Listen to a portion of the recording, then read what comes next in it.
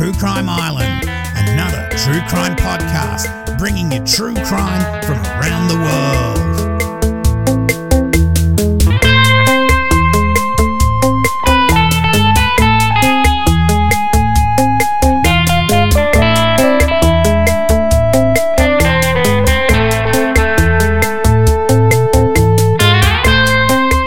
Hi Islanders, we're back in Australia tonight, and it's one of the worst crimes. First, I hope you're all doing well, looking out for each other. Hopefully we can get through this worldwide situation as soon as possible and get back to a real normal, not this new normal. Okay, so tonight I bring you the Anita Cobby case, and it's one I've put off for a while. If you've listened to my episodes on the Janine Balding murder and also the Lee case, well, this will seem quite familiar in that a group of monstrous scum are involved in the death of someone who was totally innocent and that the attack was totally unprovoked. Now, tonight, not only the description of the attack is enough to make you sick, and I will give trigger warnings, but also the description of the perpetrators. That'll disgust you even more. Okay, tonight I will reference the Sydney Morning Herald, Anita Cobby, this is a video on YouTube, and you can get on YouTube. Anita Cobby, You Thought You Knew It All. That was from Network 7 in Australia. Also some court records, although they're very difficult to find. And Paul B. Kidd's book, Never to Be Released. Now this one I've used before on a couple of cases.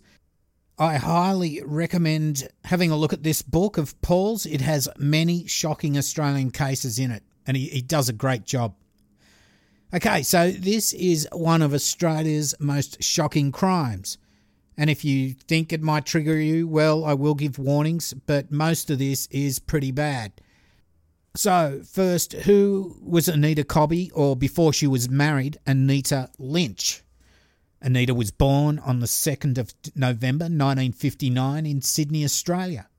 Her parents were Gary Lynch, who worked as a graphic artist for the Royal Australian Air Force, and Grace Lynch, who was a nurse. Anita also had a sister, Catherine, who was about 5 years younger than her. Anita excelled at school, attending Evans High School, where she was extremely popular. Anita loved the outdoors and going to the beach, and she was very protective of her little sister.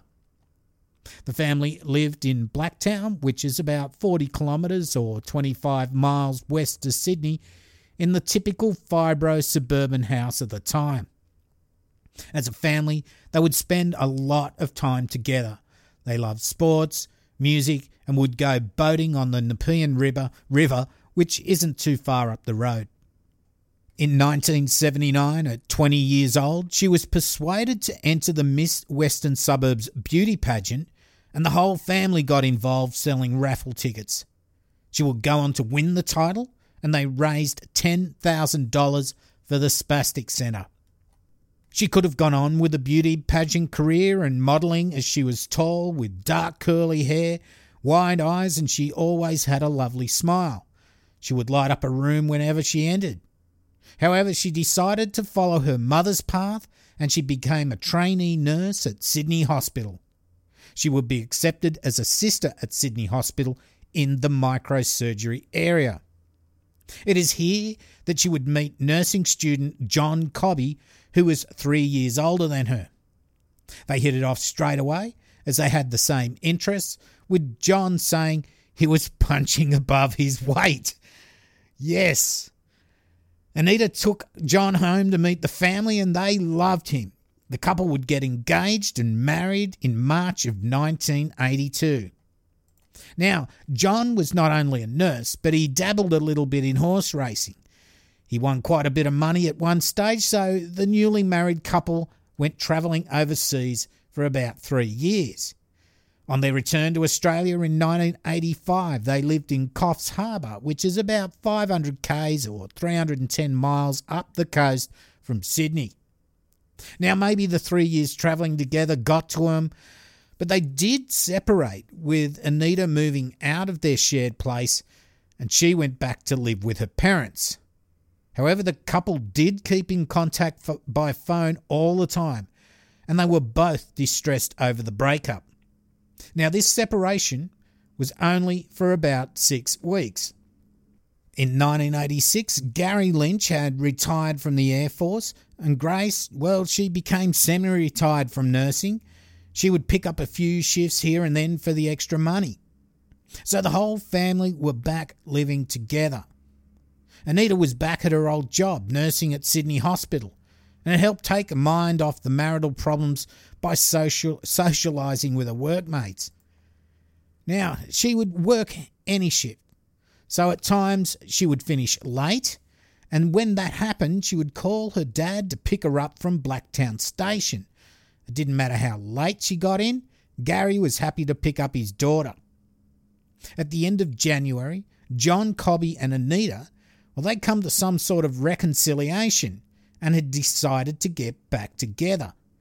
They spent the weekend up the coast and made plans to look at properties on Monday the 3rd of February. Tragically, this would never happen. On Sunday the 2nd of February at 5:30 p.m, Anita had finished her 7 a.m. to 3:30 p.m. shift at the Sydney Hospital and decided to go for a feed with her nursing sister friends Lynn Bradshaw and Elaine Bay at a Lebanese restaurant in Surrey Hills. And that's just a quick taxi ride, or you could even walk up there. All three of the nurses had a great time. They drank a couple of bottles of wine and enjoyed a meal together. As it was getting late, both Lynn and Elaine offered to put Anita up for the night, but she decided to catch the train home. At around 9 p.m, Lynn dropped Anita off at Central Station, where she could catch a train back to Blacktown.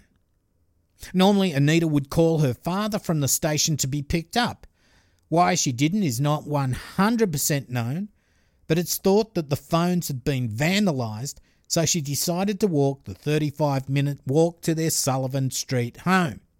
Stephen Hodson, 16, was watching TV at around 9:50 p.m. when he heard a scream coming from outside. He raced out to see what was going on, and down the street he could see a car, a Holden sedan, parked with its lights off, and he could hear the girl screaming from inside. As the car approached him with its lights still off, he could see the occupants as it passed the streetlights. As the car passed, he could see 3 people in the back seat, the middle one higher up as if sitting on something. That occupant stared him out as the car drove away. Stephen tried to chase the car and his neighbour Dale pulled up in his car. Stephen explained to Dale what he'd just seen. Dale had his girlfriend in the car, so she got out while Stephen jumped in and they tried to chase the car up the road. By the time they started chasing the other car, it had gone over a hill and they'd lost it. They decided to go back and call police, but Stephen's mum had already done it. Now, in Paul B. Kidd's book, he tells this a little differently, and it may be different witnesses. He says that 2 witnesses, Linda and John McCoggy, saw the abduction, and when their brother Paul got home a few minutes later, they gave him a description of the car as a H.J. Kingswood. So he and his girlfriend Lorraine went looking for it. They went to Reed Road, which is about a 5-minute or so drive down the road. Now, Reed Road, which is now called Peter Brock Drive, was named after the owners of the land around it, the Reens, and it was a notorious lover's lane. They saw an empty H.G. Kingswood, but that looks totally different to an H.J. Kingswood they had been told the girl was in, so they disregarded it. They did drive around to other likely spots for a couple of hours without success. Unknown at the time, this car contained some of the most disgusting criminal scum ever to walk the earth. And that was John Travers, Les Murphy, Gary Murphy, Michael Murphy and Michael Murdoch. The girl they had grabbed off the street was 26-year-old Anita Cobby. Now, we'll get to these 5 scum a little bit later on. John Reen, the owner of the property at Reen Road, was woken up by screams coming from the paddock. He didn't take too much notice, as he thought they were just kids fooling around, And as I said before, it was a notorious lover's lane, so the noise John Reen heard wasn't out of the ordinary. On Monday the 3rd of February, John Reen, the owner of the paddock, noticed that the cows were milling around something, then they walk off, then they come back and mill around the same area again. Now, he didn't get around to checking out what it was until the Tuesday morning. But back at the Lynch house in Blacktown, when Anita had failed to come home on Sunday night, now this didn't cause any real alarm, as Anita would often stay at a friend's house after a night out in the city. But on Monday afternoon, Gary Lynch got a call from the matron at the hospital asking why Anita hadn't turned up for a shift. He suggested calling her nurse friends that she'd been out with, but the matron replied that she'd spoken to them already as they were at work, and they were worried as well. Gary called his wife, and she had no idea where Anita was, and Gary then called more of her friends without success. Gary then called police and reported Anita missing, and out went a description: Anita Cobby, aged 26, thin build, 175 centimetres tall, black wavy hair, hazel eyes, and a light olive complexion. Now back at John Reed's property, he decided to go out on a motorbike to have a look at what was going on with the cows in the paddock. Now this was the next day, and as he approached the area where they seemed to be milling, he saw the body of the soon-to-be-identified Anita Cobby. He said that he could tell that she'd been tortured and was probably glad she was dead. Now, for someone to say that the victim would be glad to be dead, then she must have looked like she'd suffered terrible injuries. Anita was naked. There were no discarded clothes around. It looked like every scrap of evidence had been taken away. John immediately went back to the house and called police.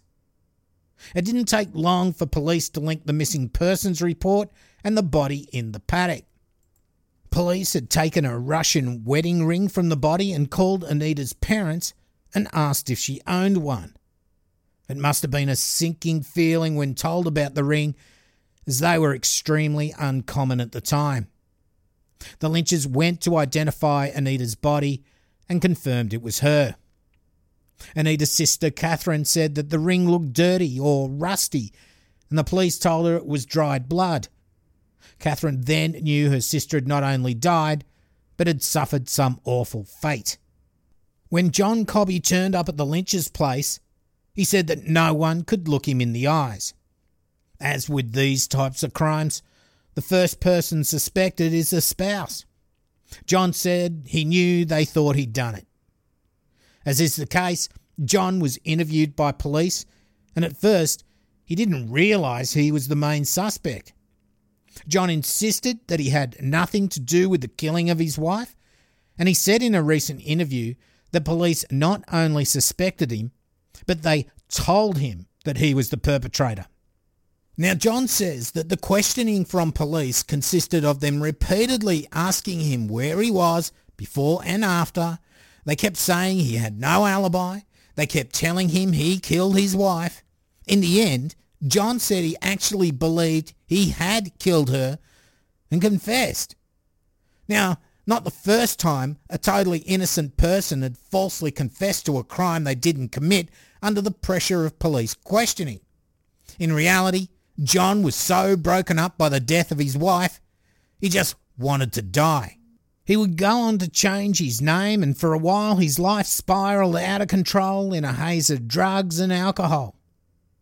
With police scouring the crime scene for clues and coming up with nothing, they were no closer to getting any leads which would get them a name. Anita wasn't involved with drugs, they had no murder weapon, there was no secret lover in her life, and no real motive to kill her. On February the 6th, John Laws, who at the time was the biggest of all radio talkback stars in Australia, he read out an autopsy report that had been leaked to him. Now, this is just not a normal thing that's done. The report detailed the shocking injuries that Anita had endured. This brought on a rage in the general public. They were used to hearing about murders, but never got to hear the horrific details. And although this distressed the family to hear what had happened, ultimately they would say it was necessary so that the public knew what was really going on in society. Anita Cobby's funeral was attended by all her friends, family and workmates. It was such a sad affair as she was such a lovely, kind and happy person, totally innocent, who had a life taken in such a tragic manner. On February the 9th, a reenactment by Constable Deborah Wallace. Now, she played the part of Anita going home from the city to Blacktown. Now, this was to help with the timings of where Anita should be at what time to cross-match with witness statements. However, they first miscalculated the train that Anita caught, and so the police report of the girl being abducted on Newton Road by Stephen Hodson was ruled out as being Anita. They just thought she couldn't be there at that time. But luckily, police found out that she'd actually caught an earlier train, and that meant that the reported abduction on Newton Road could well have been Anita. Now, this started a chain of investigation that would ultimately end in the apprehension of Anita's killers. Stephen had already described the car, and he was hypnotised and was able to remember the rego plate. This led to the report of a stolen car and the names of those who'd probably stolen it. Those names were John Travers, Michael Murdoch and Les Murphy. Another version of how they got a tip-off about Travers, Murphy and Murdoch was from several frightened members of the public that knew the trio had stolen a car a couple of days before the murder, had resprayed it grey and swapped out the mag wheels with normal ones. So police arrested Travers and Murdoch at around 3 a.m. in the morning. It was relatively easy to arrest these two scum as they were sleeping together in the same bed. They charged them with stealing the car, as at this time they had no evidence linking the car with the killing of Anita. They also arrested Les Murphy in relation to the car theft. When Travers was interviewed and told of the Anita Cobby investigation, he said to the officer, and this is a trigger warning for about 10 seconds, okay? Travers said, "I didn't slit that slut's throat." Travers didn't get bail as he was wanted for a horrific rape of a boy, his lover, in Western Australia, where he'd held the knife at the boy's throat while having anal sex with him.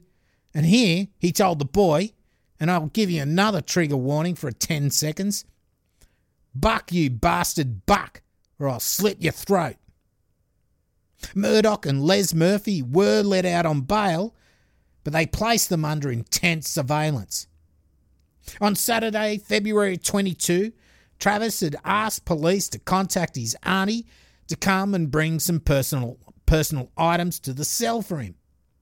She had suspicions that he was responsible for the killing of Anita Cobby, and when contacted by police, she agreed to go and talk with him to see if he would admit to her that he'd done it.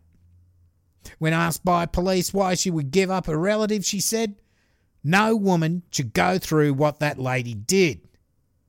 Travers' auntie, she'd be named Miss X, was taken down to the cells and she spoke with Travers. She was scared and extremely nervous. When she came back, she was shocked. She told police that yes, it was him. They then asked her to go back down, but this time carrying a wire so they could get the confession on tape. She agreed, got wired up with a microphone and tape recorder. They're gone, it's all right. Come here, they're gone, I got your smokes." "Did you get the blade?" I couldn't see it. It wasn't on the bench." "It was me best knife." "Was it?" "I wanted to keep it." I don't know how to put it. Did you have sex with her? "Yeah." Did anyone else?" "All of them." "All of them?" "John, come closer. Why did you have to stop her? Why'd you have to do that? Come here. Come close. We were all drunk and she's fucking seen all of us. What, she saw your faces? Yeah. And you knew? So what, the others said you had to do it? Oh yeah, they're just fucking... I said, she's got to be done, and they said... Who said it had to be done? You? All of us. You all agreed? Yeah, and they said, go on, Johnny, do your bit, so I just cut her. But that's not your thing, John. You haven't done that before, have you? No. Truthfully? No. Don't laugh, it's not funny.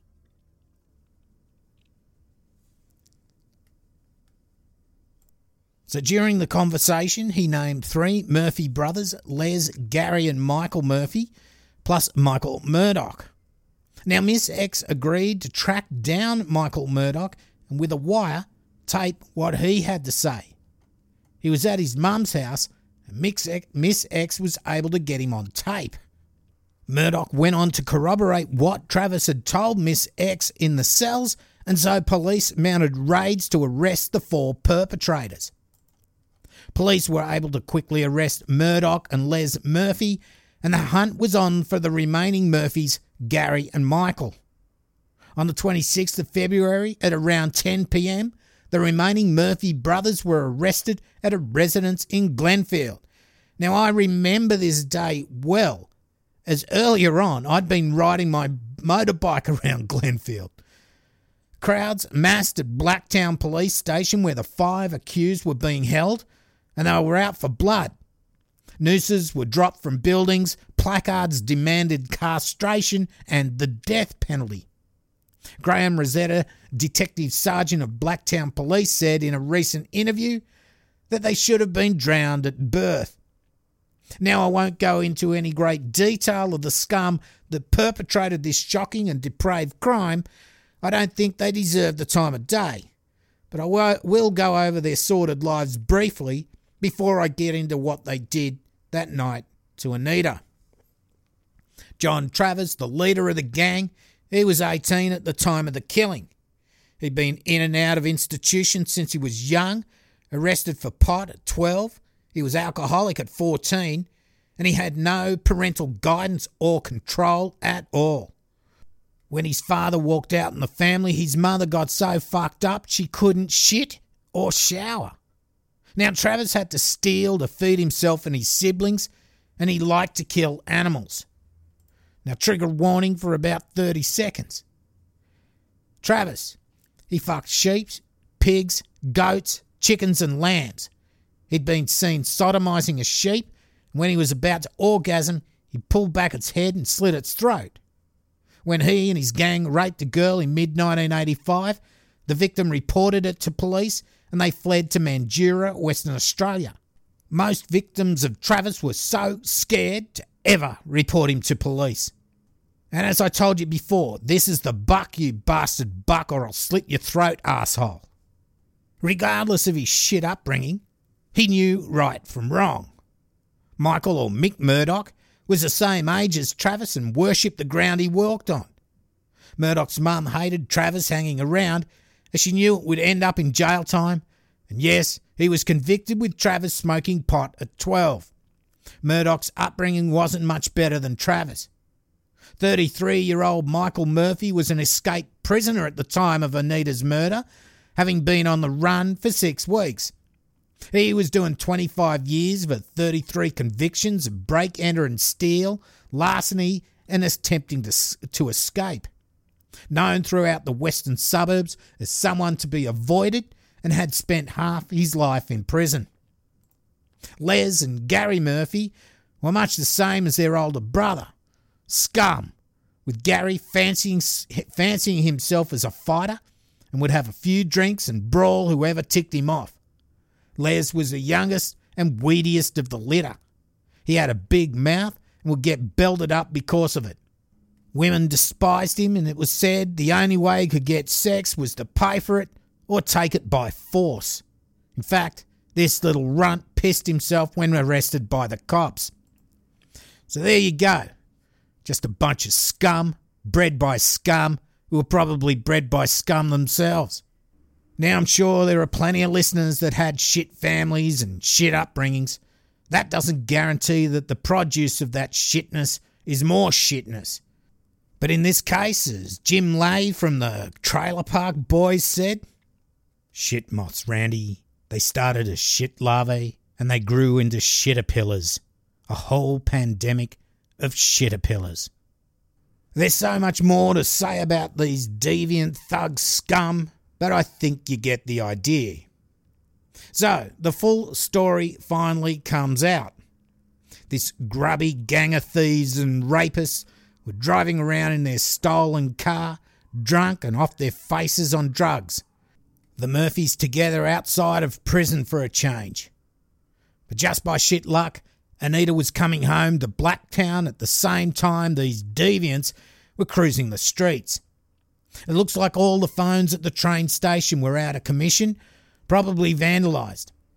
It was still early, really, as it was daylight savings time in New South Wales and probably had just become dark. So Anita took the fateful decision to walk home. On Newton Road, just at the Fitzsimmons Walkway, which is a park area, the gang of 5 misfits saw an opportunity to indulge themselves and they grabbed Anita screaming off the street. She was seen by witnesses who would try to chase down the car she was in, but they lost sight of it. The gang drove to a petrol station nearby and used Anita's money to pay for petrol. They stripped her in the car and started raping her. They then drove to Reen Road, about a 5-minute drive from Newton Road. Now, Reen Road, as I said, is a secluded road between cow paddocks, often used as a lover's lane, as it isn't lit by street lights at all and it's out of sight of houses. Here the gang drag Anita out of the car and through a barbed wire fence. They take her about another 100 metres into the paddock. The witnesses that were looking for the car, they did see a Holden parked there and they did stop and try to see if anything was going on. But the gang of 5 hid in the dark and obviously prevented Anita from making any noise. The witnesses then took off after not seeing anything suspicious because the model of Holden they were told to look for was different to the one parked there. The grubby scum then torture, rape and defile Anita over a period of hours. Bit of a trigger warning. Anita suffered extensive bruising on her head, breasts, face, shoulders, groin, thighs and legs from persistent assaults from the gang. She also had lacerations on her hips, thighs and legs from the barbed wire. She had several cuts to her neck, resulting in the severing of her ear and windpipe, and she was nearly decapitated. She had defensive wounds on her hands from where Travis had been attacking her with his knife. Once they had their fill, they decided that they had to kill Anita as she'd seen their faces. Travis then took out his favourite knife and cut Anita's throat. They all went back to Travis's place where they burnt all of Anita's clothes and drank beer.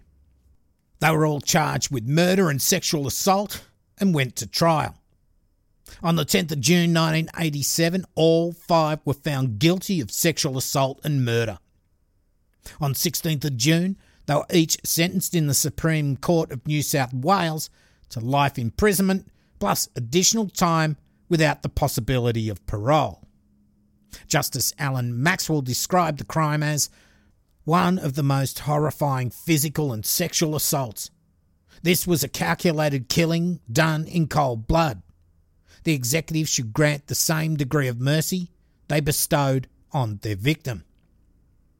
Michael Murphy died of cancer in prison on the 21st of February 2019 at the age of 66. The other 4 are still inside. Anita's parents lobbied for tougher sentencing and truth in sentencing, and they were successful. They also helped start the Homicide Victim Support Group that helps families deal with these types of horrific crimes. Sadly, Anita's father, Gary Lynch, died on the 14th of September 2008, aged 90, suffering from Alzheimer's. Her mother, Grace, died of lung cancer in 2013, at the age of 88. Anita's husband changed his name back to John Cobby and has got his life back on track.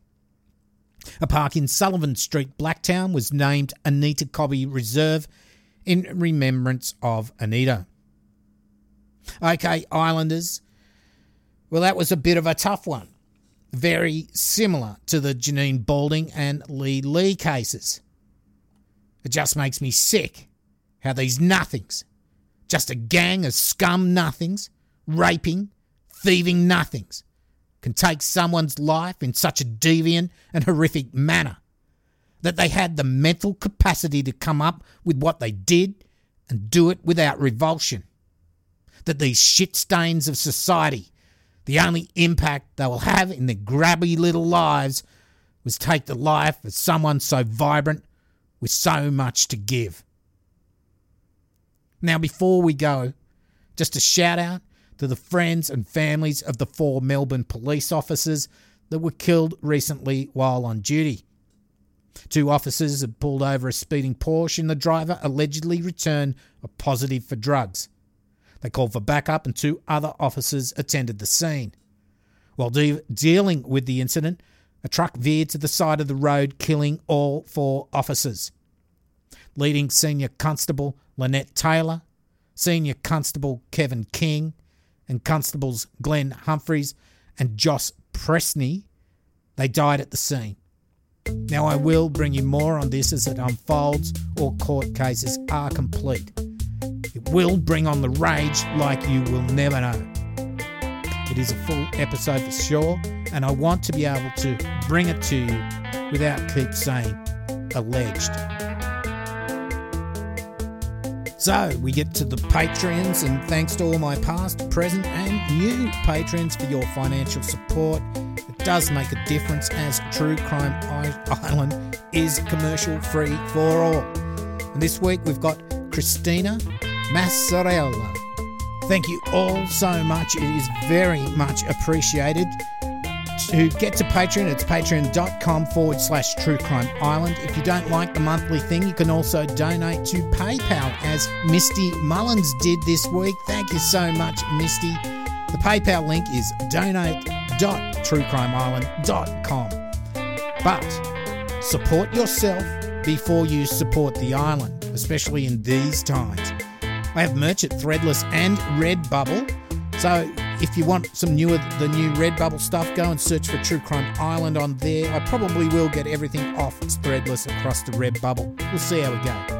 You can also support the show, and this is what I'd really like, rating and reviewing, and also by sharing it with your friends and family. All the links, including social media, are on my website, truecrimeisland.com. Go and have a look. Now, don't forget, we've got the YouTube channel as well. So, we're just starting up. I think we've got 6. I think this will be the 7th episode. Starting to get a bit of a build-up there before I really push it and see how we go. Okay, that's about it. I've been your host, Canberra. You've been listening to True Crime Island. And as I always say, don't forget to delete your browser history. Good night. Boom, Fagalanda.